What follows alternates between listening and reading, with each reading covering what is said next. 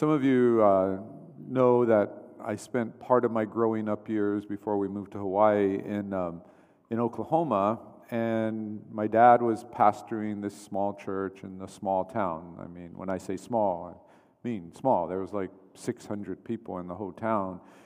And, it was a farming town and all, and so, they couldn't pay my dad a lot of money. We had a place to live. He got a little bit of money. But sometimes the farmers would give us stuff. And I remember one time as a young person, I learned what a side of beef meant, because my parents had told us that a farmer was giving us a side of beef. So when I came home from school and I went in the kitchen, there was like half a cow just lying on the counter, and my mom's like figuring out like how she's going to cut it up into smaller pieces and everything. There was another time this farmer told my dad and my mom, said, "Come on out to our farm and help us slaughter and clean the chickens, and we'll give you, as many as you need, as many as you can take." And so I was maybe 6 years old, and even though I grew up in Oklahoma, I think at heart I'm more of a city boy. Because I remember my brother, who's like 1 year younger than me, just basically being somewhat horrified, watching my dad and my older brothers and the farmer, cut the heads off the chickens, and we were supposed to help my mom, clean all the feathers off and all of that. And as you might know, that we have an expression called like a chicken with their head cut off. And if you've never seen a chicken with the head cut off, you can imagine what it's like, and it's probably exactly what it's like. They would try to not let the chickens run around when their heads were cut off, but every once in a while, one would get loose and take off. And, they're just don't know where they're running. They've had their heads cut off, but they're going to keep running until they finally just keel over. I sometimes think that's what our lives feel like. We feel like we're just running around. We're always on the go. We're so busy. We're like running around like chickens with our heads cut off. Except our heads aren't cut off. Our heads are actually, firmly secured to our bodies, I hope. And we live in this world where so many people are always on the go. They're so busy, and maybe you're one of them. But there's no real idea of where they're going.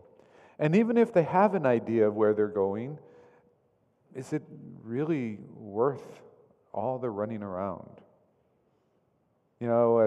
As a professor at college, once in a while you'll hear students that will just say like, I just want to get through here and get my degree and go on, and move on. It's like, why?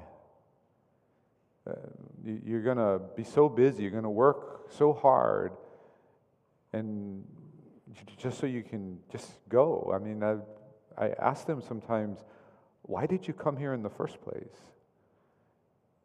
We just get in our mind that the goal is to accomplish something.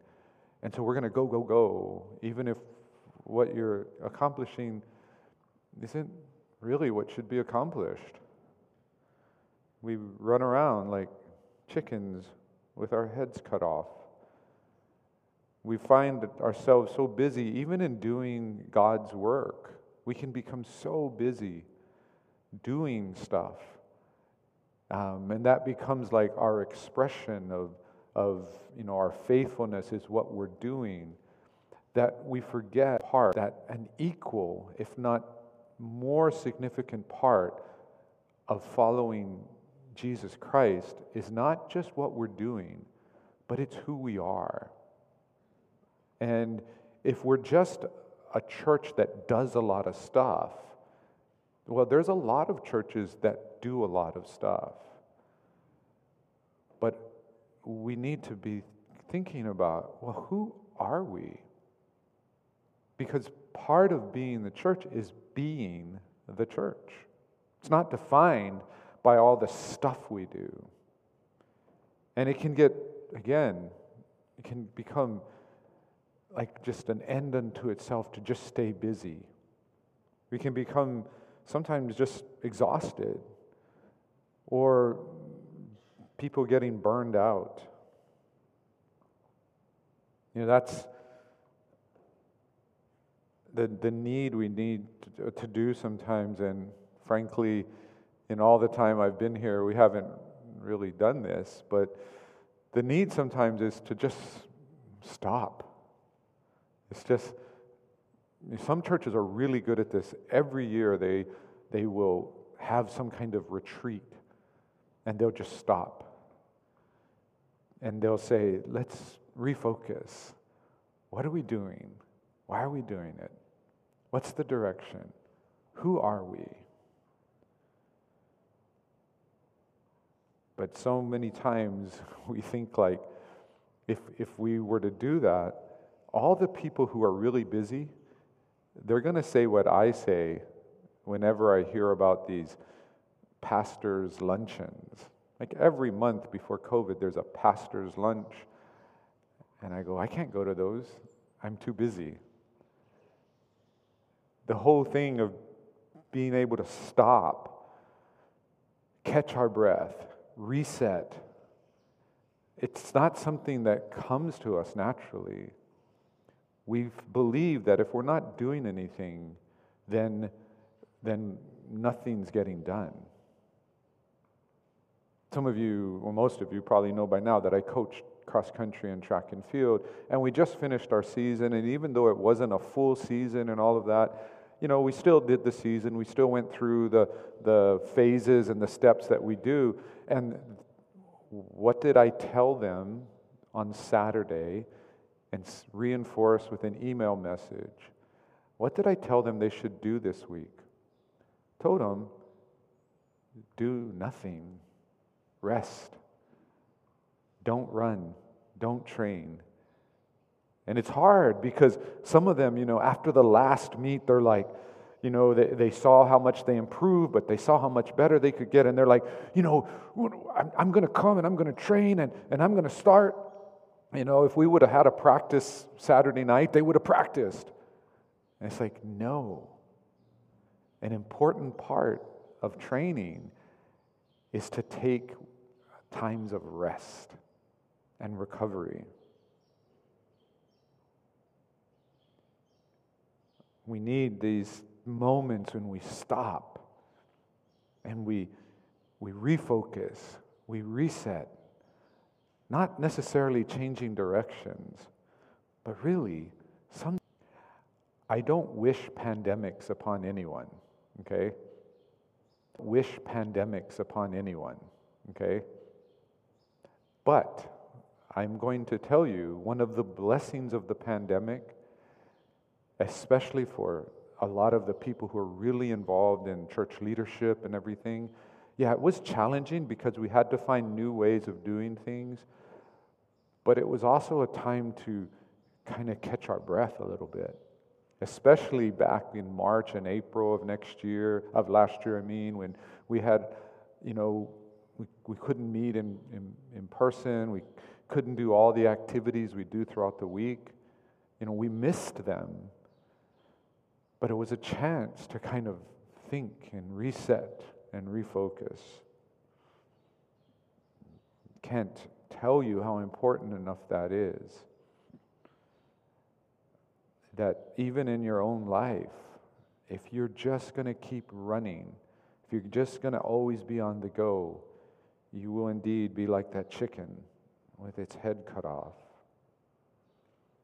Well, we're coming back to the text, and it's been 2 weeks, and we were very blessed these past 2 weeks. I hope you were able to hear the sermons by Phil and then by Richard Ross last week, and it was good to be challenged from God's Word. And now we're returning to this story of Ezra and Nehemiah. And let me just kind of catch us up to where we are. The wall has been rebuilt. The gates have been put in place. The enemies have been thwarted.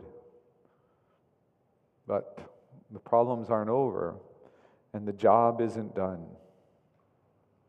Nehemiah is going to be facing what all leaders face, and really, in a church, that all of us face collectively. He's been facing it and doing it quite well. But the problem is that when you finish a major project, there's sometimes a tendency to think that the job is done or almost done. If you've ever gone like hiking and up in hills or mountains that you're not familiar with, you can be going along, and then after 30, 40 minutes, you think like, oh, I'm almost near the top. And then you get to the top of that ridge and you realize like, oh, there's a higher point up there. And you go, okay. And then you get up to that one and you think, oh, I'm almost near the top. And same thing happens. Well, sometimes when we're doing God's work, we sometimes mistake like what we think is the main project, and we think it's over, and we think now it's the everybody lived happily ever after part, right? The leader's challenge is always to be thinking about God's overall plan. Sometimes when we don't talk about God, we talk about it as the long term. What is the long-term goal? But he also has to think about the short term. What are the immediate needs that we have right in front of us? What's the next step? How do we get ready for what's right in front of us, what's coming right after that, and at the same time be thinking about where we're going? And again, I don't just think this is important for leaders to do and for groups to do. I think it's important for all of us to do. And as Christians, I don't think we think in these terms enough. And I don't know why. I don't know if it's because we're afraid or we just have never been challenged to think like this. But as Christians, we've actually been given the long-term goal. As individual Christians, we've been given the long-term goal. The long-term goal is to be Christ-like. If you wanted to say it in the highest possible terms, it's to be not Christ-like, but Christ-identical. To be just like Christ. Not just in my actions, but in my heart, in my speech, in my thoughts. That's the long-term goal. We should never lose sight of that goal. We should always remind ourselves of short-term things. But then there's all these short-term things right in front of us that connect us and help us to move towards that long-term goal. We've already seen Nehemiah face challenges, some of them unexpected. And what we've seen Nehemiah do is he says, you know what? God hasn't changed the goal, but my plans, sometimes my plans need to be adjusted. And he adjusts the plans. So here we are. Walls built. They've even had a celebration for it. But while everybody's celebrating, Nehemiah is thinking about what to do next. So we pick it up in chapter 7, verse 1. And it says this, "Now when the wall had been built, and I had set up the doors, and the gatekeepers, the singers, and the Levites had been appointed, I gave my brother Hanani and Hananiah, the governor of the castle, charge over Jerusalem, for he was a more faithful and God-fearing man than many. And I said to them, let not the gates of Jerusalem be opened until the sun is hot. And while they are still standing guard, let them shut and bar the doors. Appoint guards from among the inhabitants of Jerusalem, some at their guard post and some in front of their own homes. The city was wide and large, but the people within it were few, and no houses had been rebuilt. So here's the situation. Here's the new problem. They finished these walls around this pretty significantly sized city, but there's very few people living in the city. And if there's very few people living in the city, who's going to watch the gates? Who's going to defend it should there be an attack? There's not enough people in there. A lot of the people are living outside the city because that's where they've been living for decades. And they're quite comfortable there. And we get some hints of this. We appointed. What that means is they had actually been appointed, and the Levites had been appointed. What that means is they had actually been appointed to watch the gates. How desperate must you be to put your musicians in charge of guarding the gates? No, I'm kidding. I would trust our worship team guarding our gates. But think about that. They don't have people to guard gates. Why? Well, they haven't had gates, first of all, for over 150 years or so. Second of all, they just don't have people. People who actually have other jobs. People who have very important jobs in the temple. The gatekeeper is not keeper of gates of the city. They were the keeper of the gates of the temple. They had other jobs. But Nehemiah says, you know what? We need to take care of this. And the short-term plan is, guys, Levites, gatekeepers, you guys, you're going to watch the gates. And again, we see that he's just not saying, hey, have at it. He gives them leaders that he can trust, and leaders that they can trust. Nehemiah doesn't become like the director or the coordinator of gatekeeping. Instead, it says his brother Hanani, and then this governor Hananiah. These are people he trusts. And the brother, it's obvious, that why he trusts the brother. But then it points out Hananiah, why he trusts him. And he says, for he was a faithful and God-fearing man, more faithful, more God-fearing than many others. See, Nehemiah was faithful to do what God said, build the walls. And he could have been criticized for this. Like, what were you thinking, Nehemiah? Build walls and not enough people to defend it. Well, the choices were, if you're going to do anything about this, is either build houses in Jerusalem without walls or build walls without homes. Nehemiah didn't choose the wall first because it made more sense. It might have made more sense. But he chose it because it's what God told him to do first. Build the walls. Build the wall first. Even though you're going to be criticized by people who are thinking like, why would you do that, Nehemiah? It doesn't make any sense. You've put the cart before the horse. People, some of them were in the city, but most, they were very, very comfortable. They were like, Nehemiah, great wall.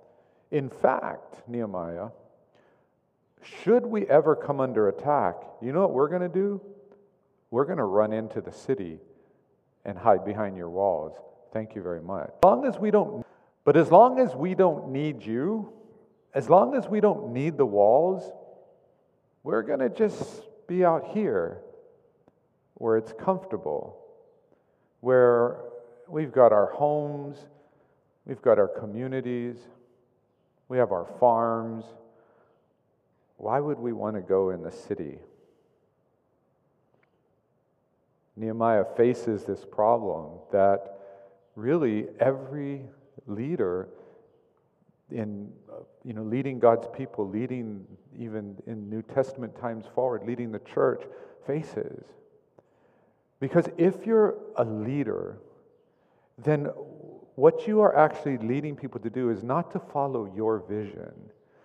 You're trying to lead the church as a whole and each individual Christian to more and more become Christ-like, which means to more and more deny self and follow Jesus. Die to self and take up the cross. In other words, to leave the comfortable that you're used to and go into the city that God is establishing. And it's a constant struggle. Because people will look at Christianity, they will look at Christianity, they will look at the church and they will say, thank you. And should I ever be in need, I know where to run. I know where I can find protection. I know where I can get prayer. I know where there can be people who will walk with me. But until I need you, I'm going to live outside the city. I'm going to benefit from being close, but I'm never going to really become part of the city. So Nehemiah, he's dealing with this in a very, very different way than we deal with it. But what gets him through is that he's faithful to do whatever God has before him. And this whole situation is a reminder that if you're going to do ministry, if you're going to be really involved in ministry, and I don't mean by being a pastor or a missionary, I mean simply by being a Christian. If you're a Christian, you are by definition a minister. And if you're going to engage in ministry, one of the first things you have to understand is that ministry is lifelong. It's lifelong. It's not one big, giant gesture, one big project that, all right, I did what God asked for me to do when I was 37 years old, and all right, now I can just live out my years. Ministry is a lifelong project. Ministry is never completed, not in our lifetime. Remember, Nehemiah is not just building a wall, he's not just building a city, he's trying to build a nation, he's trying to reestablish a covenant people here in the promised land. Jesus has to give this teaching that sometimes people misunderstand when he says, you will always have the poor. What was Jesus saying?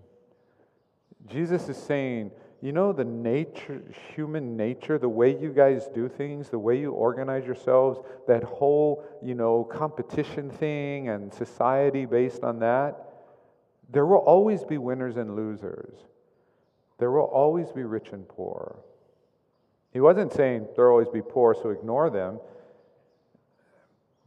Saying you will always have the poor means you will always have people to minister to.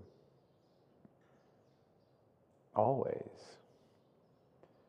You shouldn't get in your head that you're going to solve the problem of poverty. No. You weren't called to solve the problem of poverty. You're called to minister to those who are poor, because you will always have the poor. And for some people, they find this very depressing. They're like, I like jobs that have a clear starting point and a clear ending point. I don't like these jobs that just keep going on and on and on and on. Then I don't know how you can do ministry. There are always people who need to hear the gospel. There are always other Christians who need to grow in their faith. There are always people who are hurting that need comfort, who are broken that need healing. They're always there. And you can close your eyes and cover your ears and just try not to see them. But they're there. Ministry is a lifelong project. And that's why we need time to stop. Remember when Jesus is saying this, you'll always have the poor. He's saying it because, people were kind of getting upset that someone was wasting money anointing Jesus. Sometimes we got to stop. We got to rest. We got to catch our breath. Because ministry is a lifelong project.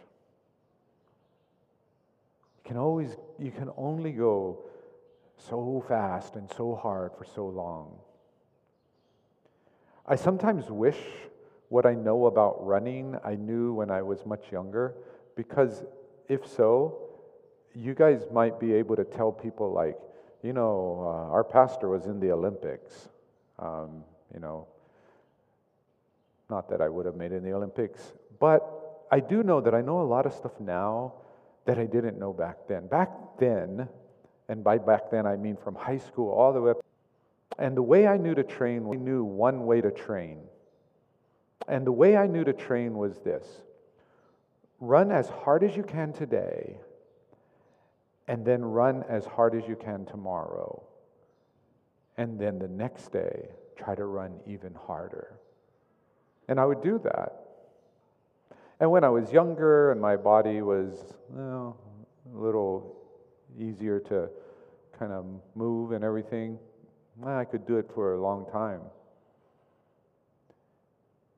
But when I got a little bit older, I tried to do that. I had a good 6 or 7 months of every day trying to run faster and longer. And then body started to break down, started to get mentally burned out. Muscles that I didn't even know I had started to complain. Why? Because I didn't know the value of rest. I didn't know that you can't simply go as hard as you can every day. And it's kind of intoxicating though when you are, because I'm going to tell you, for the first 3, 4, 5 months, I was getting really fast. I was like from, after spending a couple years not training seriously, and then all of a sudden I was getting really fast. And it's like, well, if I just keep doing this, then, 6 more months, I'll be this fast. And, a year from now, 2 years from now, I'll be this fast. It's like, no. It's not how we were designed. We need to prepare. We need to rest. We need to catch our breath. Because ministry is lifelong. We also see here that everything that's happened up to this point, and now what's happening here, leading to the next point, is that God is preparing His people for the next step. This has been the first job, and this job has taught them valuable things. It's taught them who's really faithful. It's taught them who is really willing to sacrifice and commit and be united and who isn't. It's taught them that they can do incredible things, even things that are considered miraculous, because they've come together and they're working together. But this is just preparing them for what's coming next. So there's this need sometimes to reflect and think like, okay, here we are today. How has God brought us along? How has He changed us? How has He prepared us for the next step, for what lies ahead? You see, one of the reasons a lot of people don't like to take breaks, they don't like to catch their breath, is because they think they will never start again. When I started running again with a few years ago, and I would go out, and I would be afraid of traffic lights because I didn't yet learn how to stretch well and do all of that. And I was afraid of traffic lights because my 50-plus-year-old body, as long as it kept moving, it was fine. But if it had to stop at a traffic light for even 30 seconds, legs did not want to move again. And so I'd be running with my at the traffic light because they don't want to keep running. I'm trying to the traffic light because they don't want to keep running. I'm trying to race through it because I know if I stop, I might not start again. And one of the reasons people who are goers, one of the reasons they don't want to stop is because they're afraid they'll never start again. We can't think like that. We have to understand the importance of taking that break, catching our breath, but it's only so that we can start again. The Christian leader is one who's always thinking and preparing for what comes next. There's that short and long term. There's this phrase I thought about, like a good principle for leadership is letting things grow without letting them go. There's certain manage. I don't think about all those things because I don't micromanage. Sometimes that's true, they don't micromanage, but sometimes that's an excuse not to care and not to really think about what's going on under their watch. We do need to let things grow. I in no way want this church to simply be what's in my brain of what this church should be. I want there to be tons of space for so many other people to be able to come in and really, whatever this church becomes, be something that's far beyond what I can even imagine now. I want to let it grow, but at the same time, I can't just let it go. I can't just sit back and say, all right, we got the wall built, let Jerusalem be whatever Jerusalem's going to be. And so we also see here that Nehemiah realizes, I have to deal with what's right now, but I have to be planning for what lies ahead. While everyone else is celebrating this beautiful new wall, I have to be thinking, what's next? We can't just assume like, oh, we've crossed this threshold, so now we don't have to plan as much. We don't have to think as much. The same discipline that Nehemiah had, the same faithfulness that he had to even get to where he was and to get the wall built, he needs to continue to apply. It's this thing of consistency. Not just, I can gear up for one big moment. I like to watch baseball, and once in a while they'll have these really, odd statistics and things like, and I always want to look at them, especially like whenever the season starts, like there'll be this rookie who just came up, never played in the major leagues. In his first at bat, he hits a home run. And of course, everybody talks about it. All the news, his first at bat, he hits a home run. And then they'll say, here's a list of all the players who hit a home run in their first major league at bat. And there's usually about 20 or 30 people on that kind of list. Even as a baseball fan, I look at that list, I don't recognize most of the names. They had that one moment. Their career started really well. They had a home run. But how good of a player were they? Based on one and the rest of the season? Based on the rest of the season? Not so much.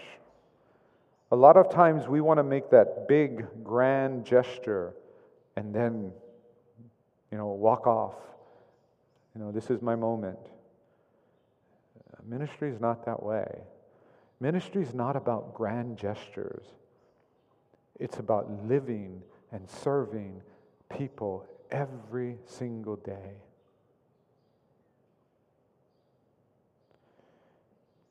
Nehemiah continues, he says, "Then my God put into my heart to assemble the nobles and the officials and the people to be enrolled by genealogy.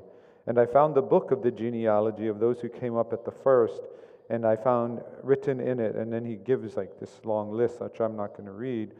But he says, "These are the people of the province who came up out of the captivity of those exiles whom Nebuchadnezzar, the king of Babylon, had carried into exile.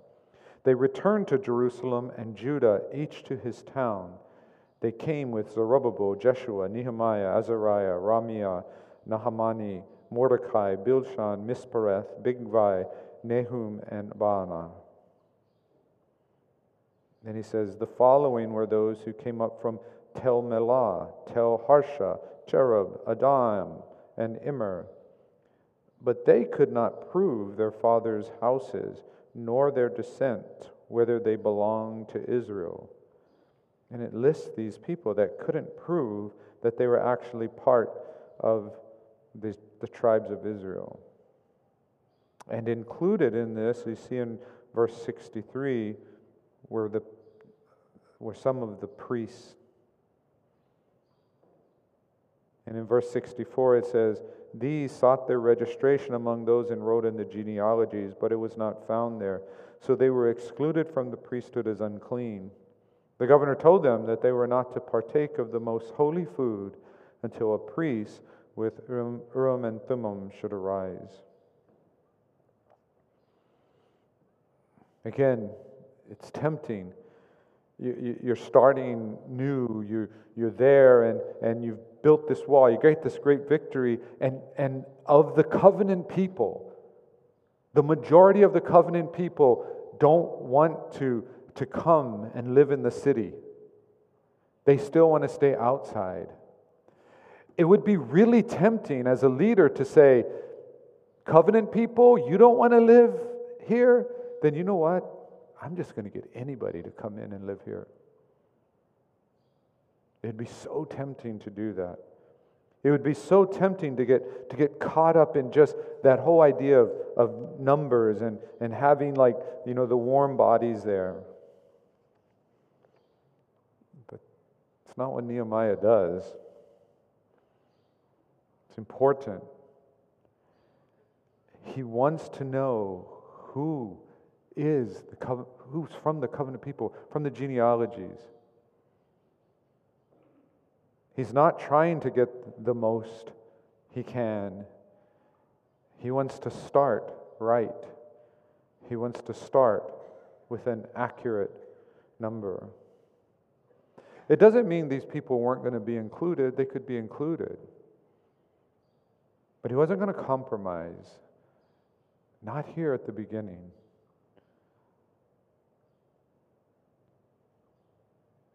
It then goes on, and it says the whole assembly together was 42,360. And then it begins to detail not just who they are and their servants, but also how many horses and mules and camels and donkeys they had. And then in verse 70, it says something very interesting. It says, "Now some of the heads of fathers' houses gave to the work." And then it says, "The governor gave to the treasury 1,000 darics of gold, 50 basin, 30 priest garments, and 500 minas of silver." And then it says again, "And some of the heads of fathers' houses gave into the treasury." And it tells what they gave. And then in verse 72, and it says, "And what the rest of the people gave was 20,000 darics of gold, 2,000 minas of silver, and 67 priest garments." I find that interesting. I find it interesting because of how it says some of the heads of fathers' houses. These would have been the most powerful, wealthiest people of these returned exiles. And he says, some of them gave, and then he tells us what they gave. But I'm also interested in what it doesn't say. And what it doesn't say is, it doesn't say this. Now, some of these guys didn't support it at all. Some of these heads of fathers' houses just kept all their stuff. He doesn't focus on that at all. He's focusing on those who give, those who are committed, those who want to be part of the work, not those who don't. See, Nehemiah is putting into practice this principle that I think will work God, and that is God will work through the faithful working together. God will work through the faithful working together. It's one of the things that I have been blessed with not having, I think, situations like this where I need to think like this. And maybe I have, but I've just been too stupid to recognize it, and so I didn't do it. But I never have this thought. I never have this thought like, if we want to accomplish what I think God wants us to accomplish, I got to make sure I go get those guys who aren't supporting to get them to support. Now that's very tempting. It's very tempting to go and try to get, people who are influential or powerful in the church to support what you're doing, so then you can go, okay, now we can move forward. That's what Nehemiah could have done. Nehemiah could have also just pointed out all the people that weren't helping. He could have listed them here. He could have mentioned that all these people that weren't helping, weren't contributing. He doesn't do it. He's following this principle. God will work with the faithful. One of the things I've tried to be committed to since I've been here at the church is I've tried to be committed to, I want to work with the people that want to grow and want to serve and want to move. And I will listen to anybody. You want to come in my office and complain, and I'll probably agree with you. But that's kind of the end of the conversation. I'll probably agree with you. But that's kind of the end of the conversation, because the person who does that, all they're doing is complaining. They're not moving. If you're going to help lead, it's easier to lead the people who are already moving. People who are already moving, who already care, it's just a matter of, if necessary, guiding and pointing in the right direction. But to get people who aren't moving to move, it's really hard. Really hard. And what Nehemiah is doing is like, hey, these are the faithful. They're the ones contributing. This is what God has blessed us with. He's not thinking about, man, if that other 30% would have given, we would have so much more and we could do so much more, so much faster. He's like, no. This is who God is providing through. Let's build with them. Let's build from there.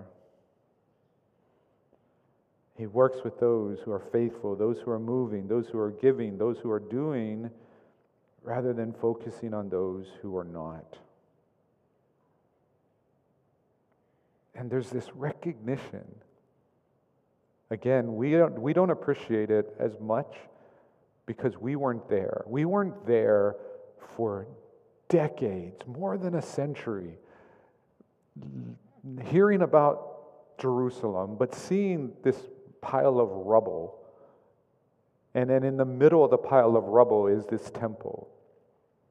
We didn't hear all the grandiose plans of, yes, next year we're going to build the wall, or the feeble attempts to build the wall. We didn't see any of that. We weren't there when, if anybody actually organized something, how enemies stopped them. We didn't see any of that. And so we don't fully appreciate that within 2 months, less than 2 months, it went from a pile of rubble to a completed wall. We don't appreciate how much of a miracle that is. It's amazing. They did. And what they realized is God took all of their efforts, and they had to work, and they had to work hard. But God took their efforts, and He did something miraculous with it. So much so that 2,500 years later, us really smart Bible scholars will be like, it must have taken more than 2 months. Because we know how long it would take to build a wall using their technology. But He does it. And He does it through the faithful. Not through slave labor, not through conscript labor. He does it through faithful people. The noble and the powerful, the common, the supposed holy people, the priests, does it through them all. And it's amazing. Yeah, we need to catch our breath. And then we need to start taking the next steps that lie ahead. Always seeking to be on mission for what God has called us to do.